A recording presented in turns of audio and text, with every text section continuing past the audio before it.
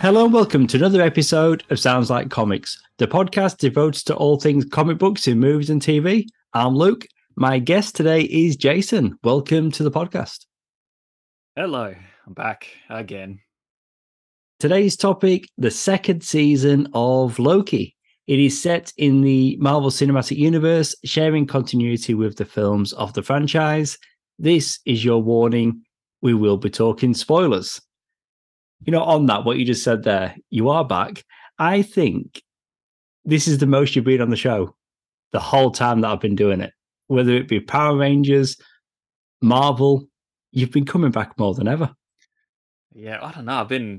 I've been pushing the Power Rangers thing on you, so I guess that's sort of roped me in. But yeah, I don't know. Things are very close. Fine, it's all good. Yeah, I think in a succession of not necessarily consecutive episodes, but I think just in a time frame. This is a lot of sounds like comics. That's okay. We won't make it a thing. I'll take And a break after this. stay tuned. Well, you say that. Stay tuned for our take on Power Rangers Cosmic Fury. That will be coming. I thought you were going to say Power Rangers Turbo, and I was like, "Oh, is he putting it out there?" But that's all right. I've said before, it's a conversation for another time. We're doing it again. We're getting caught up talking about Power Rangers. This is our review of Loki Season 2. So that's enough of Power Rangers. We did a review of that first season. We both really enjoyed it. It's one of the best Marvel shows that they've put out there. It's up there with WandaVision. Am I remembering your take incorrectly? I know I really enjoyed that first season. This is, in summary, this is how I felt about it. Like, it started off really, I was like, this is fantastic. Oh my God. And then it just got real wacky. I think a lot of the issues I had with that first season was just sort of like the story seemed really unfocused. It didn't seem like it knew where the hell it was going. But by the end of it, it was like, hey, look, they've won me over by the way it ended.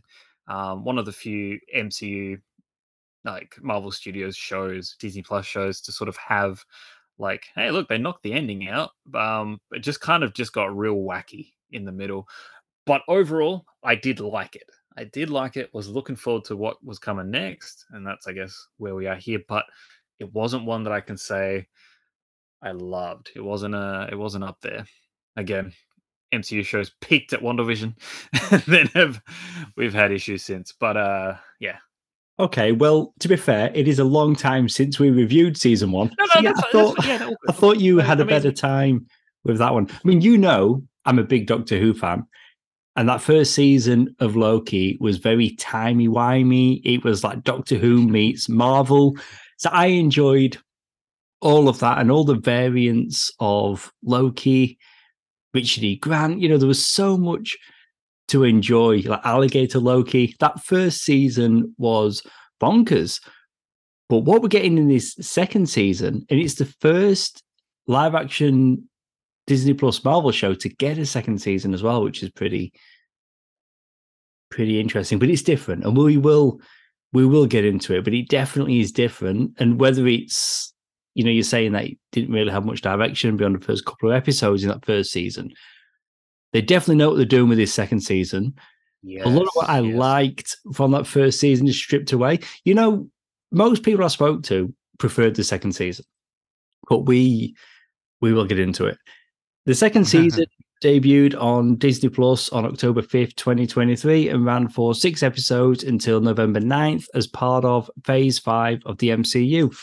The critical reception was generally favorable, with praise for its conclusion, its musical score, and Loki's character arc.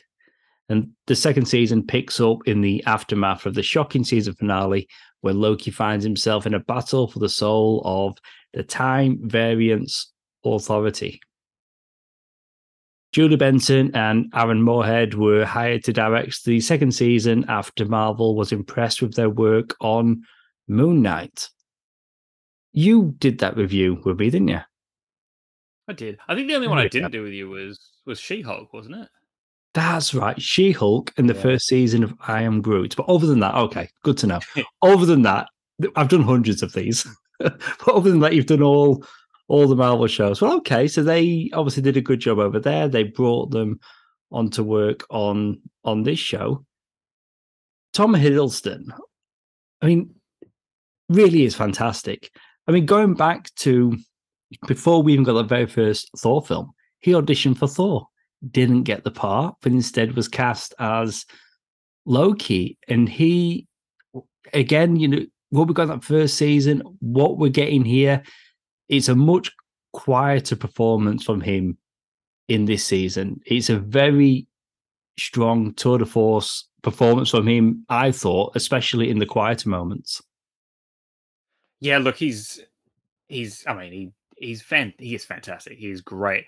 I think a lot of the main struggles with that first season, and not to knock Hiddleston's performance, but like what we were getting there, we've got a Loki from a different time period. Like a lot of progression that his character had gone through that we had seen was sort of like pushed aside. We had him plucked out of 2012 when that first Avengers movie came out. Then that character from then was shown like what was to happen in his life. And we got this kind of warped alternate version of Loki that again didn't have that characterization, was kind of heavy-handed provided to him. It was kind of a weird adjustment kind of looking at him that way, and but we got used to it by the end of those 6 episodes. We were there with this new version of Loki. I think it definitely benefited just being able to jump straight into this. I didn't have any gripe. I knew where we were with the Loki character. This new version of him has now sort of cemented itself, if that makes sense, as like, okay, cool. This is like our core primary Loki that we're following. And I kind of understood his whole kind of backwards backstory. Yeah, me I think that too. helped. And Yeah. yeah, again, Tom Hiddleston just like delivering when he has those quite like he's no longer that dramatic over, like just I'll say like a Shakespearean kind of villain character. He's this guy, and he's got his tone about him. He's got his one-liners. There are moments where it's like he does get to flex a little bit as this like god of mischief type figure, with the horns and all the green magic powers. I feel like we got a lot more of that in this season, which is great to see as well, because then you get to actually feel, oh yes, it's Loki. Well, He's there. He's still yeah, there. that's some of the criticisms on that first season, that he didn't seem powerful enough. People had Well, he was issue with that, and we're getting more of a sense of his power in this. But I completely forgot that he is an alternate. He's a time variant version of Loki who was created in a new timeline during Avengers Endgame. And as you said, it went back to Avengers in 2012. I forgot all that, if I'm honest, going into season 2. But it very much I mean, was there in that it's first season. it was always a weird thing because it was like this character, right? Like, and again, you got to remember, like, he didn't experience Ragnarok. He didn't experience the death of Odin, the death of his mother, his, I guess, like the peace made and reconciliation with his brother Thor.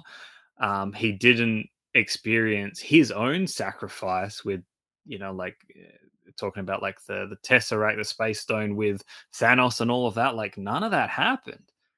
We've just got this guy that literally just terrorized New York City, and and like was beaten by the Hulk, lost to the Avengers, and instantly from that moment, without having any chance to sort of reconcile with that, plucked out, go. But then he got a recap. So anyway, that was last season, but that is this character still. Yeah, definitely. And yeah, he, again, we both agree then, he's solid in this. He gets so Fantastic. much to do. But that first season very much is an ensemble. It's Loki's show, but we're getting, these new characters, these new supporting characters introduced. I really enjoyed that in the first season. And a favorite, mine and many people's, Sylvie, played by Sophia Di Martino. Sylvie, what a fantastic new character. She is a variant of Loki who broke the timeline through killing he who remains in a misguided act of revenge. That's what we get in that first season. And she was absolutely fantastic. I loved her so much in that first season. Here, she's working as a cashier at a McDonald's in a branch timeline in 1982, Broxton, Oklahoma. And that's what she wants, Yes, man. Like towards the simple life. end of the I season, feel she like, gets to do a little bit of something, has a bit of action. But for the yeah. most part, I'm watching season 2 asking, where's Sylvie? I'm missing Sylvie. You know what? I feel like her motivations and what she wants is a lot clearer in this. Like from the get go, it's like, look, she wants to, and this is obviously on the back of the end of season one as well as things were discovered there. But like going into this, like we get to know she just wants the freedom. I mean, she is a variant with everything, all the rules and stuff that are in place that like He Who Remains had put in, meant that her existence isn't allowed pretty much. Timelines, actual true people's lives. Like what she stands for is no, all those variants, all those varying timelines and branches deserve to exist and live and all of that.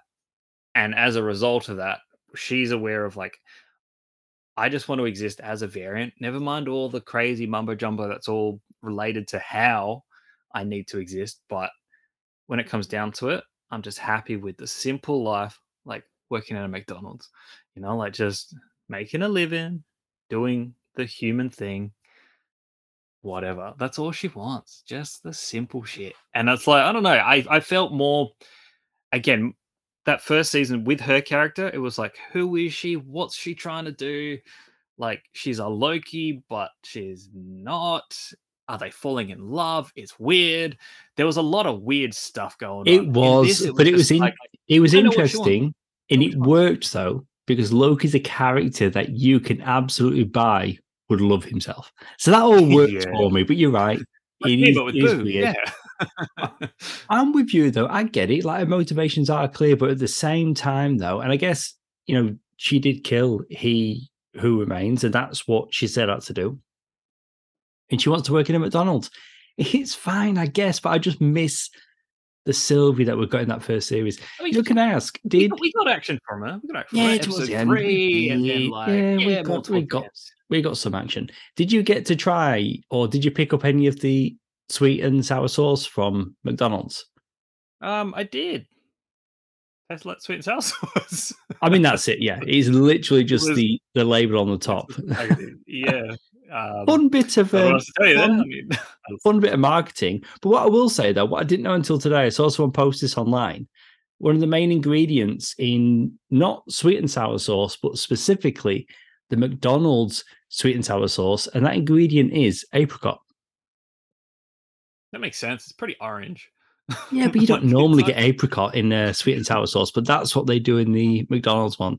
Anyway, that's enough about McDonald's. Bloody hell, that's I as think if you've they said McDonald's enough times that as it if we as were if sponsored by them, we as qualify if, as as if they need a something. shout out. Everyone's heard of. I'm not going to say it again.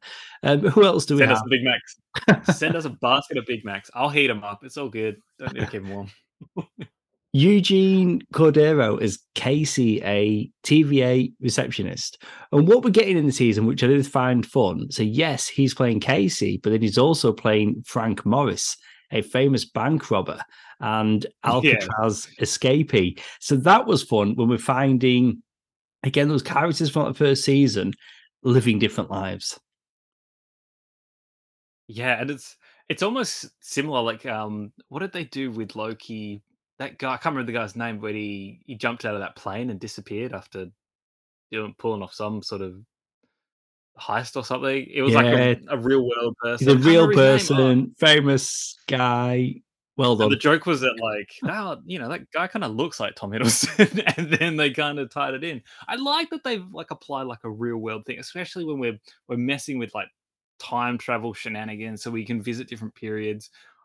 There was a bit of a question sort of left at the end of that first season of like, okay, if because it was revealed that like all of these characters, everyone who works at the TVA, they were plucked from a timeline somewhere. They had real lives, they just have no memory of it. So it was almost like yeah, it was just fun doing that with his character though. Like, I'll be honest, like when I go back and look at that first season, and you've got all the supporting cast. When we get to this season, it's like all these characters kind of come together, and it's like, oh, I didn't realize these were like our core characters. I just kind of thought they were all just, like, oh, that's that guy that does the thing. Just like, oh, that's that one guard does that thing. But it's like, oh no, like these are like a really close core unit of people. If that Well, that's makes sense. because I understand what you're saying. Yeah, I mean that in the first season though, they were scattered, so they Yeah. were working together but apart. Whereas they literally have to come together in this Well, season. like where the first season left off, and it kind of implied we didn't know what this season was going to be, and it was like, wait, if no one has any memory of Loki, like what's going to happen? So I had no like impression of, oh, like he's going to get the team's going to come back together. I was like, because there was no team, like so I kind of like that they kind of made these supporting characters sort of more integral to. Because, like, if you were like, I'll be honest, if you said to me, "Oh, like, name the main characters of Loki or the important characters," I never would even start with Casey. Like, he probably wouldn't even be on my list. Same with like Hunter B15. Like, it's like she was prominent in that first season, probably more so than Casey. But in this season, I'm like, I would say yes, she is. But before this, I'd be like, yeah, no, it's Loki, Sylvie, and Owen Wilson. like it's them, and then I these definitely get. remaining. I get. Yeah, I did see that it more of a trio, but yeah, it is more of an ensemble where they're bringing them all together this Which time is around. again is good. Back to Casey, I recognize the actor from, even though it's animation, he voices Rutherford in Star Trek Lower Decks. So I knew the actor from that, and then he's done various comedies as well. But you've said him, Owen Wilson, he's back with his mustache, with his wig. I didn't realize when I watched that first season that he was wearing a wig. I just thought maybe, Owen Wilson just had his long locks cut, but no, he's wearing a wig. Yeah, I mean, of course we have him back, and wasn't he just like the shining star of that first season? And again, going into this, I mean, I wasn't.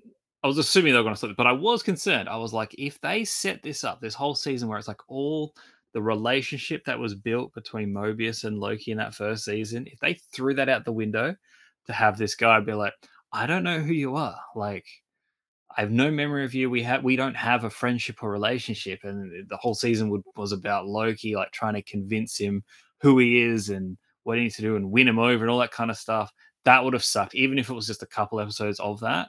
I'm so glad they jumped straight into the whole time slipping Yeah, me too. rubbish that Yeah, me that too. kind of sorted that issue. So Well, season because two premiere is already Mm, explaining like this is what's going on, and so good, so good. Owen and Wilson, we're just Mobius, like, yeah, also portraying Don, a jet ski salesman, a single father from 2022, Cleveland, Ohio.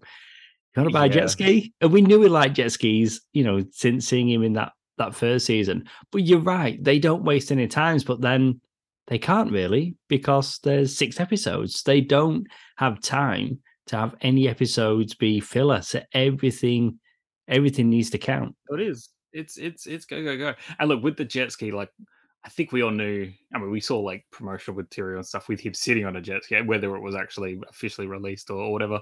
But we didn't have any context to it. We didn't know what was going on. So I think we all knew that it was coming.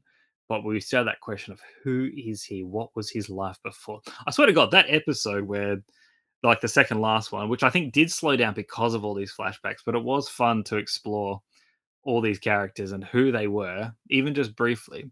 I swear, if this was like, I mean, I was getting like flashbacks to Lost, and you know how I love to bring that shot whenever, but I'm like, if they wanted to, they dead set could have dragged this shit out and given every character their own episode, maybe a handful of episodes focusing on their characters before the TV. This could have been a thing.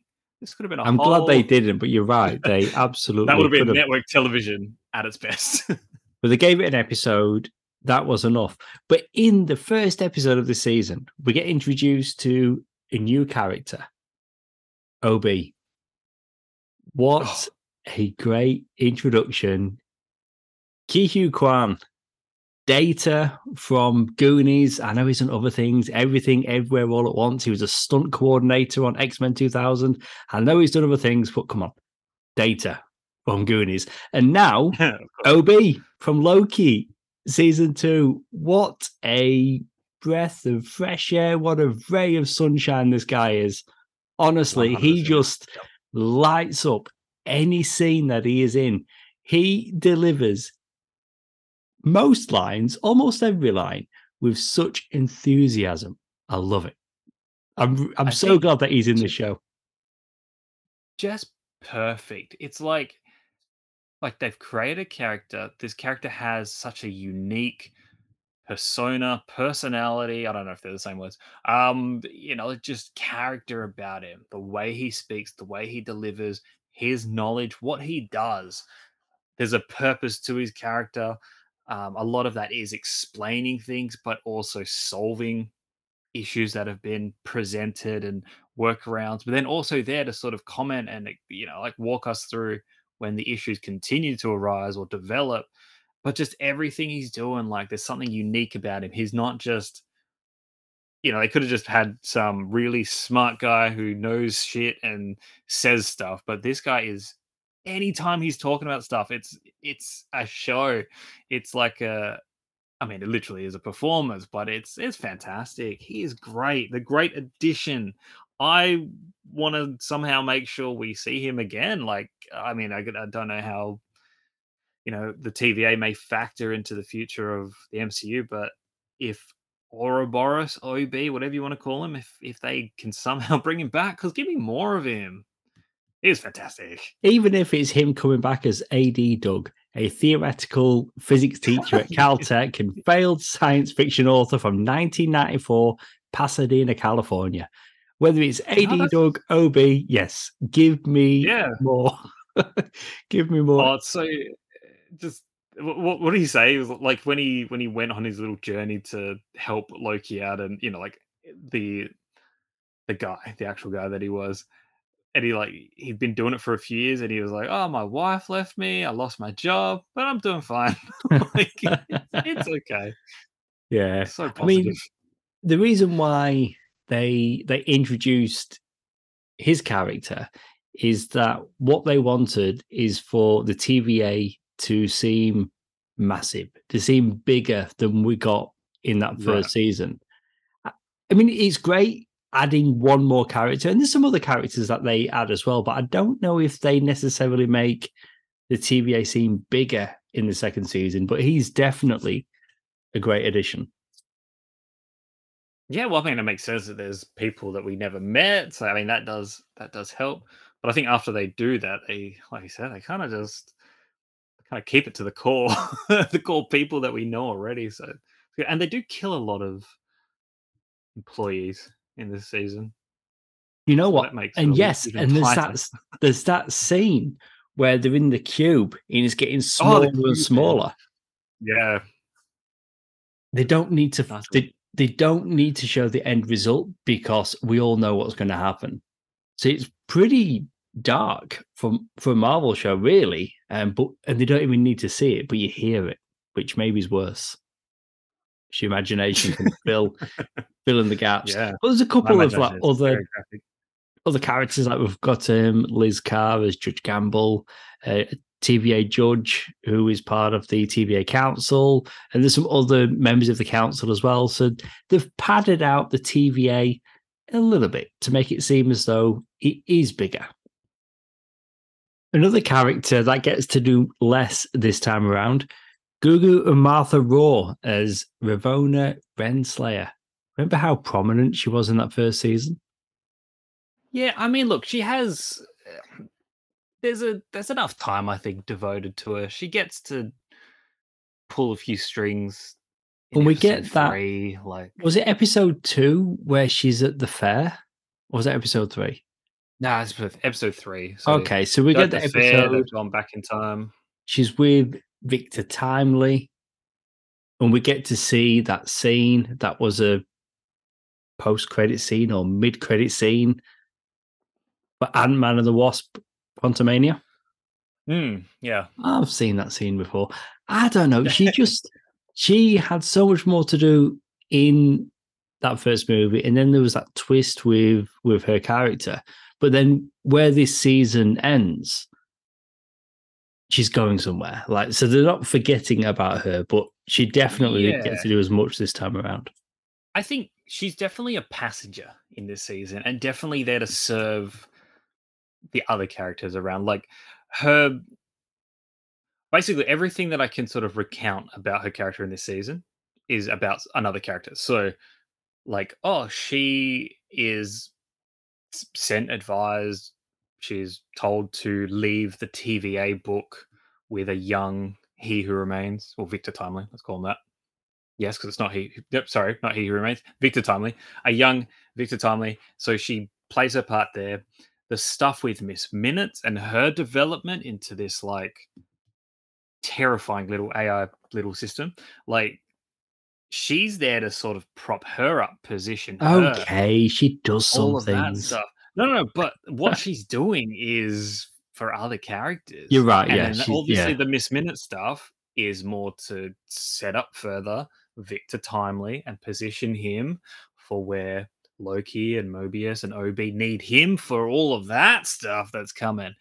But then when she's not needed, she's not, like they have a, there's a bit of a, she's involved with a bit of a fight. Like she gets some one-on-one time with Sylvie, and then she's back at the TVA for a moment until not, because she's then pruned, and then we don't see her again until the closing moments of the season. So you're right, like she doesn't do much. well, But she's when she's left. there, she serves some characters, Yes, and there's not much more to her this season. But you're right, she's probably being positioned for something else, something. maybe, or she's just in that wasteland place, whatever they called it, and that's it. That's the end. Can she survive that or not? Who knows? Maybe she's stuck there forever. Well, Maybe they'll she's never get back there, to it. and then there's the purple light. So somebody is arriving. Who wears purple? Kang? I don't know. Could be a different character, but it could be. Wasn't the purple just that cloud thing? Is that what it Wasn't that was? I weird just saw cloud? purple. I thought, Yeah, oh, that she's. like Richard E. Grant had to like go all Loki crazy on. I just think they've taken her off the board for now. They're going to use her at a later date. You mentioned Miss Minutes. A lot creepier this time around. Once Oh again, yeah, voiced and by Tara Strong. super horny. Like she Yes. is. She's Well, like, at give one me a time, body so we bit can. jealous of Renslayer and wants to Yeah, get rid of her because she wants Victor all to herself. I mean, she is a AI clock, but for us, she's a cartoon character, which is fun. Although she's sinister, but it's pretty fun though having this cartoon character just walking around the MCU, mm. I think voiced this by season. Oh again. yeah, Just want to say it again, Tara Strong, like one of the fantastic. best voice actors, and here she She is does in it this well. show. But this season definitely took her from my interpretation of her being like, "Hey, look, she's that little cartoon mascot thing that the TV has," to holy shit, like she might be. We've seen AI sort of, beings, villains in the MCU. Like from Ultron to yeah, oh well, that what's his name, the Captain America Hydra thingamabob guy. I don't know. There's a whole bunch of them. There's heaps. All the Stark, creations, all of that. But this one, I don't know. Like, she's got a new, yeah. There's a whole new level of freaky there. Like, yeah, she's scary. And I don't know. I did like the There's a bit. I think maybe it's probably like the fifth episode. No, the fourth episode, and she's doing like she does like the like she's basically turned into a virus and she's taken over the TVA, and it's like a little bit of a callback to Jurassic Park with a little Nedry thingy where she's like shaking her finger, and then it's like you need a password or whatever she says, and it's like, hey, I see what they're doing there. It was cool. I was going to Anyway, say, I think we'd have touched on it last time, but she was inspired by Mr. DNA from Jurassic Park. So it's fun that they did that in the second season as well. You know what? That makes it even more glorious. All right, now I've successfully referenced Lost and Jurassic Park in this review, so I think I'm good. If you want to start wrapping up, we're okay. Don't forget Power Rangers. I said we weren't going to bring it up again. I mean, we started immediately.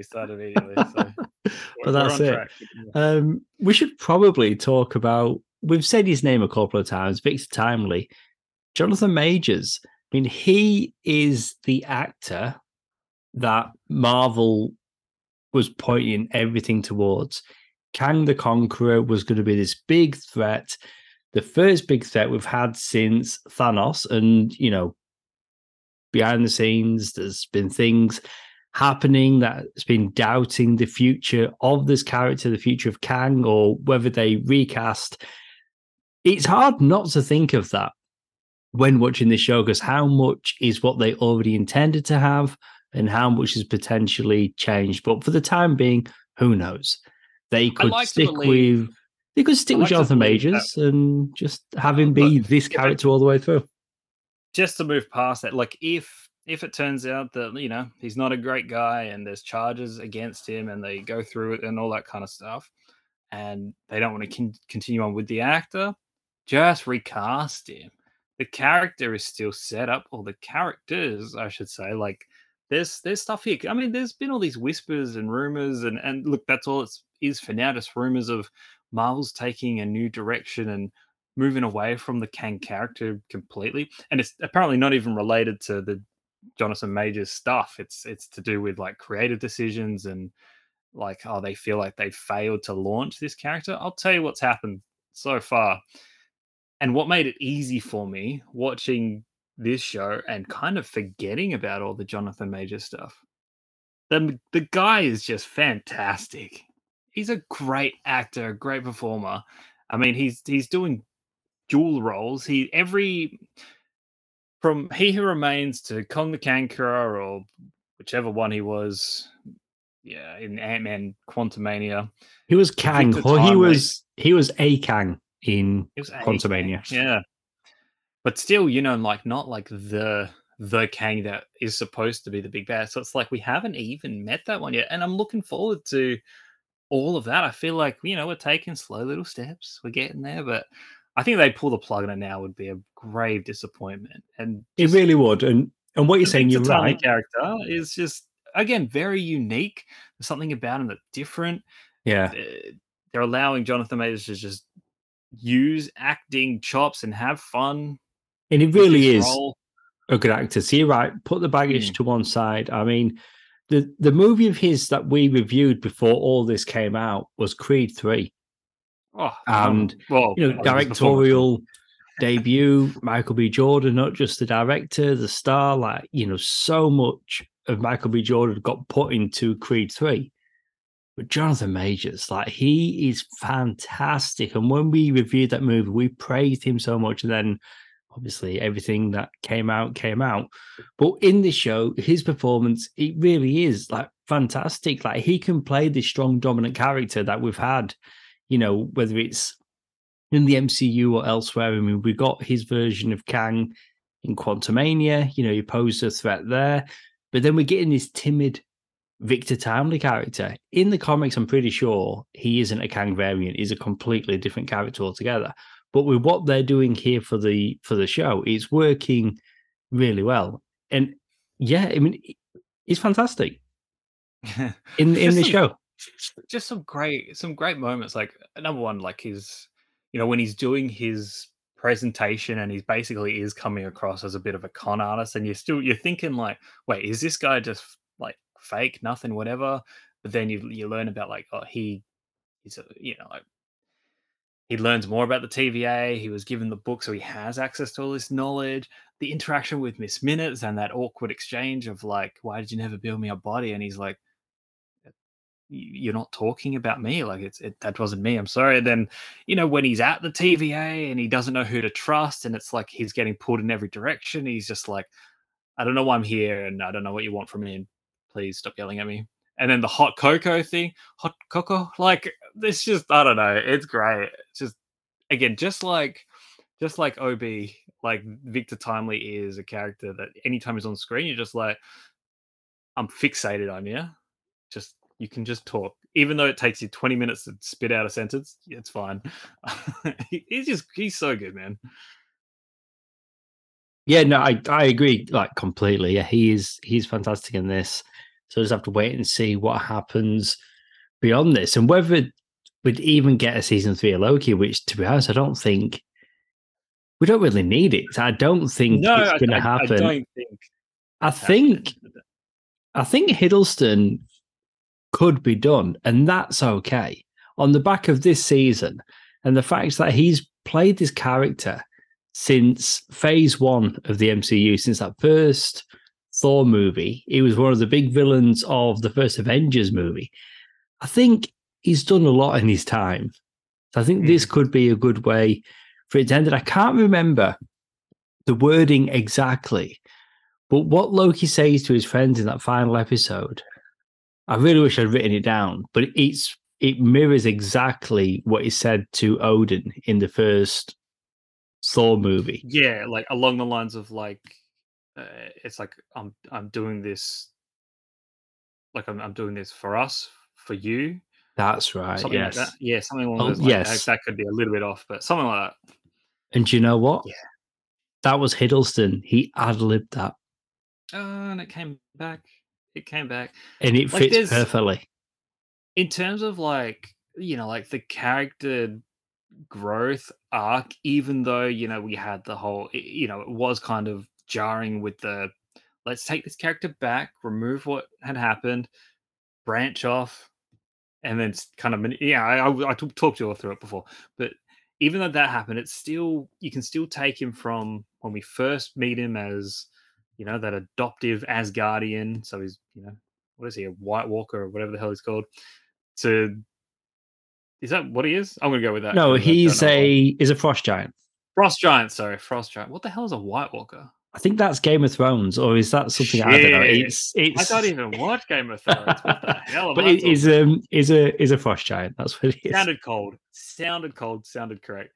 Frost giant. That's it. So from all that time, meeting him there to his journey to basically like he's sitting in that bar with Sylvia and he's saying he finally spits it out. It's just like, I just want to be with my friends, and it's like, well, man, this guy has really come a long way. Yeah. Like he's just to essentially become like do the ultimate sacrifice and then to take on a responsibility that it's like, oh well, he pretty much ends up trapped. It's very poetic. It is. It is. Yeah. Yeah. I don't know if you're ready to talk details about that yet. I don't know if you want to actually go through the story of this season, but I mean, it's poetic and it's like there's so much to it.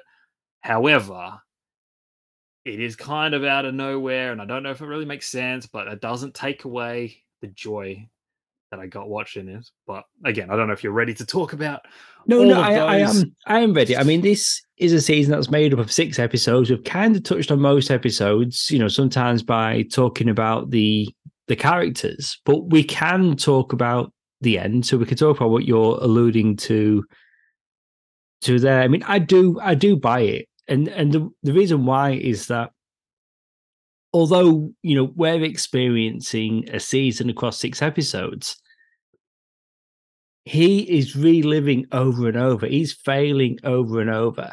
And it is, really poetic. And it's really sad that he's doing this for his friends, but partly selfishly. Like, yes, he wants to save his friends, but he also wants to be with his friends.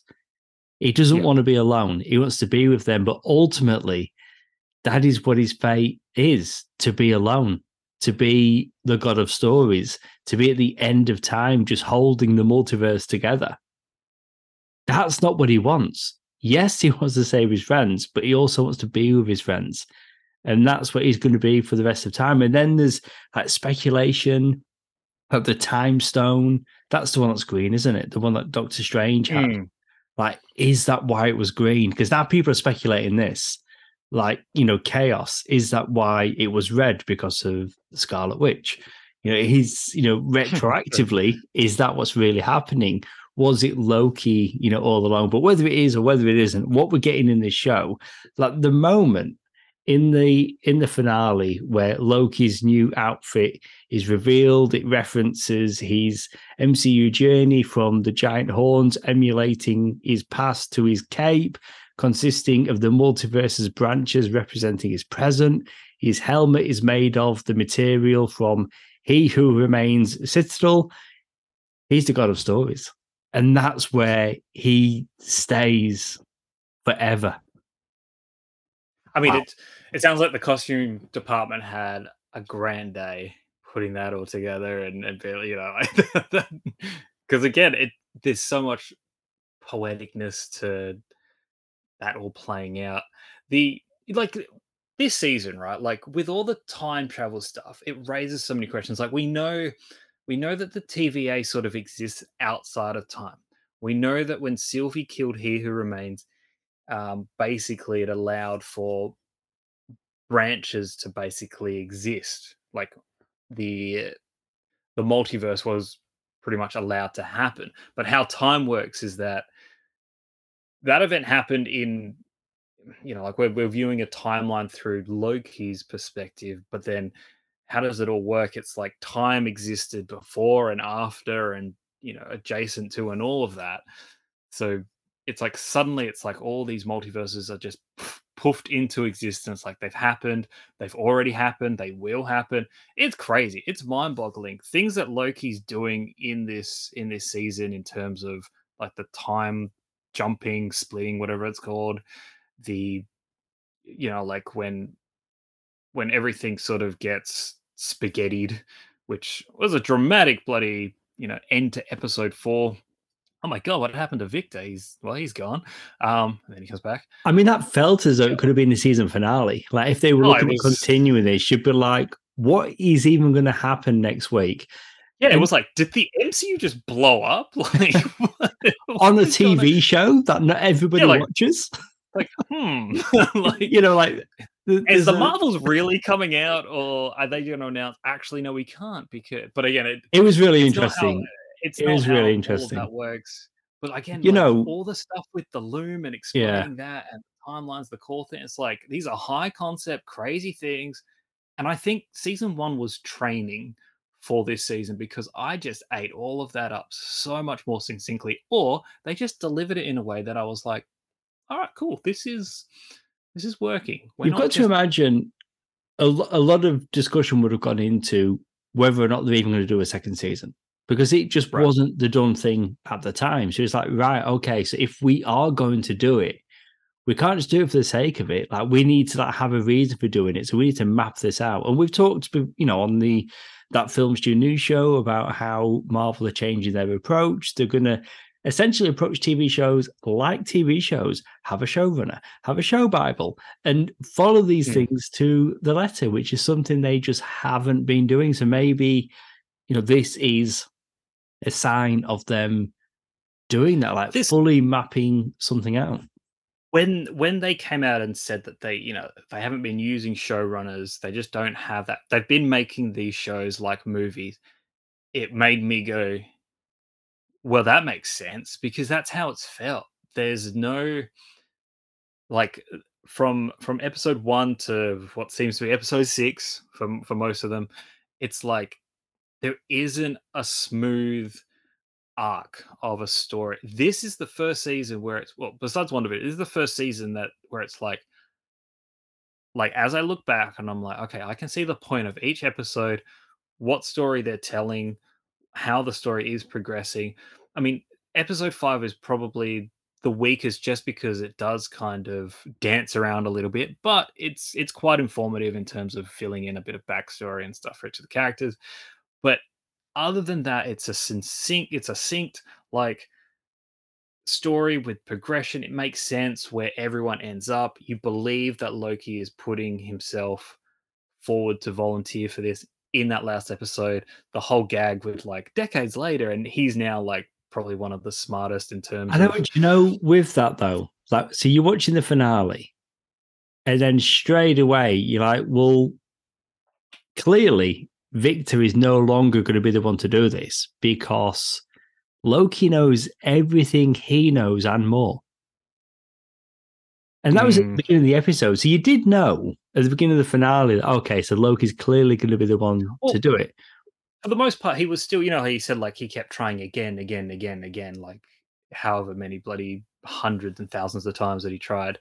Every single time it was about solving the problem with the loom and the bridge and getting Victor out there safely, and so he can do it. And they achieve it. That happens.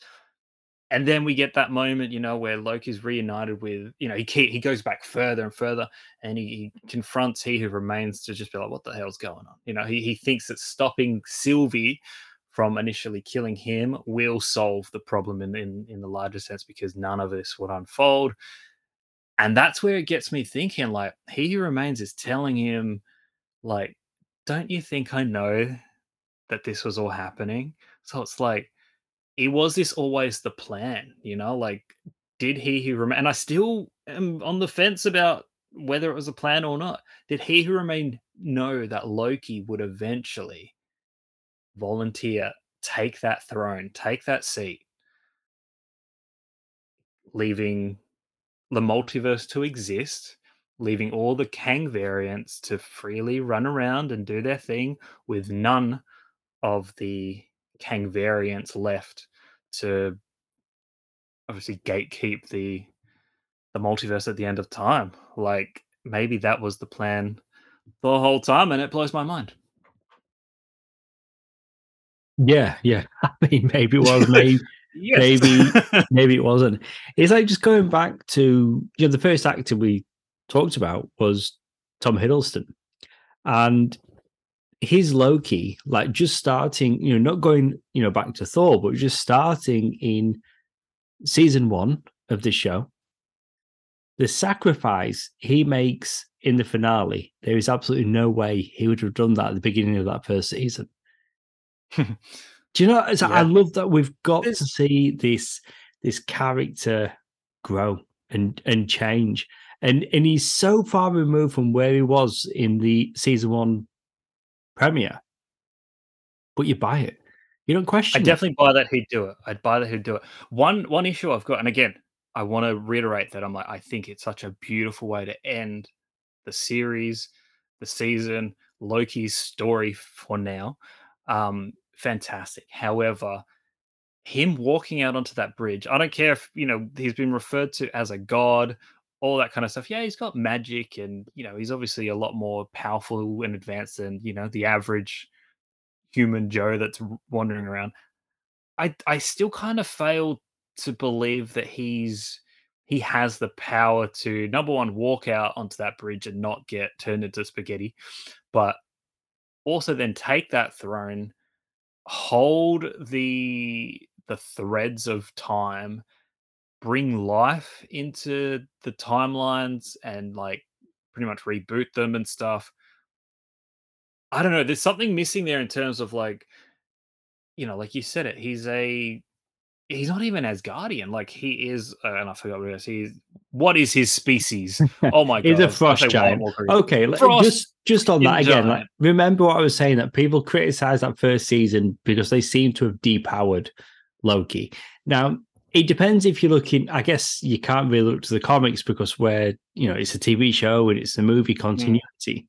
But even there, though, yes, he's a frost giant, but he was brought up Asgardian. No, for sure. On Yeah, so Asgard, he was taught magic by his by Asgardian his mother. mum He was Freya, so he trained. knows Asgardian magic. Yeah. But if you're looking at if we go back to the 60s, the first Avengers comic, and Loki was the villain, he was a trickster. The god of mischief. That's what he was. So yes, they've powered him up, like they have with this, but it does work, though. It does work. I mean, stepping out there, it's really cool. The horns, the cape, and all of that. Yeah, but the power. I'm still buying it, and I'm like, yeah, this is I fantastic. do get what you're saying. Go, Loki. But holding the threads together, it is a lot. How does he know how to do that? How does he? And don't tell me he studied that in one of the TVA books. No, but as an audience member, like I buy his journey and his sacrifice and everything else. And It's like that's when what we it's about. watched, the first Guardians movie, and Peter Quill, he was floating in space. Like, And then hang they on, explain that. why is he not dead? He's human. But then you find out in the second movie there's a reason why. But it's just one of those things, isn't it? And it's just cool. He's got the horns, the cape, and he's doing something that you wouldn't necessarily think he'd be capable of doing. And there's the just a little sacrifice. bit, like this is the guy that even though he's a trickster and he can manipulate people and control armies and mind control, all that kind of jazz, like he got smashed by the Hulk, right? Like tossed him around like a rag doll. He got stabbed by Thanos and died. Like it's not like Thanos punched him to death. He got stabbed and he died. Just like any other mortal. I know he's Remember, lived right? long, long times, Remember, but I said that Hiddleston originally auditioned for Thor. Of course, he yeah. lost out to Chris Hemsworth. He was cast as Loki instead. Look at Loki now on TV and look at Thor on the big screen. Wow. Ain't that true? Ain't that true? Hey, can I mention, how like you referred to him as the god of stories, and a lot of people have been. However, the I've been looking into it. The god of stories is more involved with actually being able to change things and rewrite stories and stuff. And I know Loki was pitching that in this season. He was like, I'm going to rewrite my story. I'm going to change all that. But he ultimately kind of failed to do that again, over and over again. He obviously does take his place holding the multiverse in his hands. But there's a character in Marvel Comics known as Atlas. And this character is the custodian of the multiverse. His task is basically to monitor various realities, keep them maintained, and prevent them from tumbling into the cosmic abyss. Right. Is that character more in line with where Loki is, or at least a part inspiration of what Loki is currently doing, rather than the God of Stories? Because I've Well, looked into the God of Stories I know character the thing is, though, or the right? position. When it comes to the MCU, they sometimes cherry pick and they will change things. Mm. Like I said before, in the comics, Victor Timely isn't a Kang variant. He's a completely different character. So although Atlas isn't spoken in this, but maybe that's what they've looked at in the comics. Because do you know what? We'll take a bit of that for Loki. I mean, and again, this doesn't take away from the show itself, because it's like the show doesn't refer to him as the God of Stories or Atlas or whatever, like either way. But I just think, everyone's going with, oh, he's the God of Stories. And it's like, and I know the Loki character in the comics, became the God of Stories. I just feel like they haven't exactly painted that picture here. Well, do you know It what? seems more like they've painted the Atlas picture rather than the God of We Stories. we haven't had it yet. But the documentary series Marvel Studios Assembled? It's been around since February 2021. I did start watching them. I I think I haven't stopped at watched them. like Hawkeye. I've not watched them for a long time. Honestly, I saw them as like a little bit of an event. In fact, we used to hold off doing our reviews until Yeah. specials came out just for like a little bit of extra information. Well, they usually came out a week later or something. Now they're like 2-3 months later. So Yeah, well, November 29th, that's when we're that's not too getting bad. That's the not too bad. making of Loki season Still, 2. And maybe that's about there, 4 weeks. yeah, but maybe there. I mean, I'm releasing this episode November 20th. So 9 days ahead of the special. But maybe during that special, they will say, hey, listen, God of Stories, it's a thing. And we'll be like, well, okay then. But everybody's referring to him as the God of Stories. It's a done thing. But I am done with Marvel Studios Assembled, though. It was a great thing. Like when WandaVision first came out, I was watching the TV ones, and then they started doing them for the films, and I was less interested in those. And then I just fell behind. I did. One of the ones that I did watch was I definitely did watch the season 1 Loki assembled thing. That I would one have was done, pretty yeah, cool. yeah, I did. I like that one, and I just watched them Tom until Hiddleston and Owen Wilson, like their banter, even just as them as people, that's like just right. great to see. I did see It that one. really carried over, I not only in the show, but stopped. I stopped at Shang-Chi. That was the last right. one that I watched. I've seen none of them since. But okay, Loki season 2. If you're going to rate it out of 5, I really, really enjoyed this season. I mean, again, you've heard me and the other guys, and again, I wasn't on the She-Hulk episode, but that was definitely the worst MCU Marvel Studios series. I I want to liked just it, but reiterate carry that. on. Oh no, it was shocking. But like not since WandaVision has it been, hey, the episode's ended, and I'm like, damn, give me that next episode. When is it? Next week? I mean, obviously I know it's next week, but it's like, we're waiting for it, anticipate, get to the day of, and I'm like, oh my God, I gotta get home, get the kids to sleep because gotta watch that episode. Every season, every series after that has been, I can wait. I got to a point where I wasn't even watching it on the day of release. I'd wait till like Sunday or Monday or something. And that's how I started to feel, like they've been pretty going downhill. This was me back. Got to the end of it, like that first episode this season. I was like, shit, like this is fun. This is crazy. Give me more. That was pretty much how it was every episode. And after episode 4, it was, holy shit, that was the longest week of my life. I was genuinely, and I haven't felt this way about a TV show in a while, like, far out, like, I can't wait till that next episode. Like, give it to me. Give it to me now. I think this is a fantastic season. It was fun. Some new characters that were just delightfully portrayed and executed. There's time travel shenanigans that are just bonkers, yet not like overwhelmingly ridiculous. Like I've still got questions and I'm trying to work things out, but they did some fun things with it, like Loki was the one that pruned himself. Ooh, took a few episodes to get that reveal, and I was like, didn't see that coming. But it's fun. It's a fun show. There's so much more clearer direction and focus on what this season wanted to be and the story it wanted to tell. And it really wrapped up Loki's story nicely. I'm going to give this a 4.5 out of 5. I did it. I really enjoyed this season, and it's been a long time. Not since not since WandaVision. Marvel Studios TV. Yeah, I did like it. I did, but I really enjoyed the timey, whiny shenanigans of that first Timey season. wimey. I really enjoyed, all of that, Kid Loki, classic Loki, Richard D. Grant. Oh, there's so much to enjoy, but you're right, though. I mean, there's definitely more direction in this second season. It has a beginning, middle, and end. That that they're heading towards something. It's consistent. Episode 4, where it ends, all the spaghetti, everybody is, disappearing. And then we got that episode 5 when we're getting, the other identities of the characters or who else they were. It does slow down a little bit, but that season 4 finale, having to wait a week and then another week for the final episode was fantastic.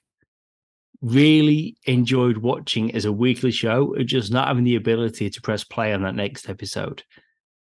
A lot of shows can be binged nowadays.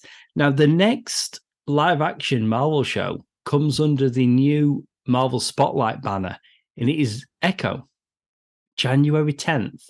All 5 episodes of that series will be released. Animation, we're getting What If Season 2. I'm thinking that's weekly, but it starts December 22nd. I just think this show benefited from being a weekly show because you're right. Like, you get to the end of season or episode 4, should I say, and it's like, has the MCU ended? Like, what's going to happen after Like, this? Yeah. It was just really good, and you was excited for that next episode. So there was a lot to like, but again, like, I enjoyed the silliness of season 1. I really did. But then it's, more grounded, and, the ensemble, all the characters are brought together. There's so much to like about it. And Tom Hiddleston absolutely sells it. I was gutted for Sylvie because she was one of my favorite things about the first season, but we do get her again here when she's not working at Macca's. She gets to kick some ass. I'm going to come in at a 4 out of 5 on this one. I mean, it really is a great show. Like, it is. Like, season 1, season 2, put them both together. They are different, but there's a through line, and they've put out a really good Loki show. And again, at a time where we've got Thor Love and Thunder on the big screen. And to be honest, Thor's a bit of a joke. So that is something for Marvel to sort out. Hopefully they can in time for a potential Thor 5. You know, like just talking, just last point on, you know, the weekly release. Now, for some reason, I don't know anyone else that's actually watching these weekly live anymore. Like, I don't know, all my friends are not like us. So literally it's just my wife, and she doesn't really like talking to me that much anymore. So if not for this podcast, because I know we don't like to talk about the show until we get to here and then we let all of our thoughts out. But it would have been fantastic to have a conversation with you after each episode, talking about what we were thinking and stuff. That's how this show felt to me. I was like, man, in that week, I just had my own thoughts, theories, and it would have been one of those conversational kind of things to get us ramped up leading into the next episode each week. Yeah. So good. I mean, it's something that doesn't happen as much anymore. You know, again, so many shows you could just binge day of release, but those water cooler moments and the season, I keep saying season, the episode 4 end was like, what happens next? Like, what is next week going to be? It really is like a really good season of television. It's really, really good. Well, that's it for our episode all about Loki Season 2. If you want to contact us about this episode or request a topic for an upcoming show, you can find us on Facebook as Sounds Like Comics Podcast. Jason, thanks for being on the show today. It was my glorious purpose to be here, I suppose. As always, thanks for tuning in. We'll see you next time.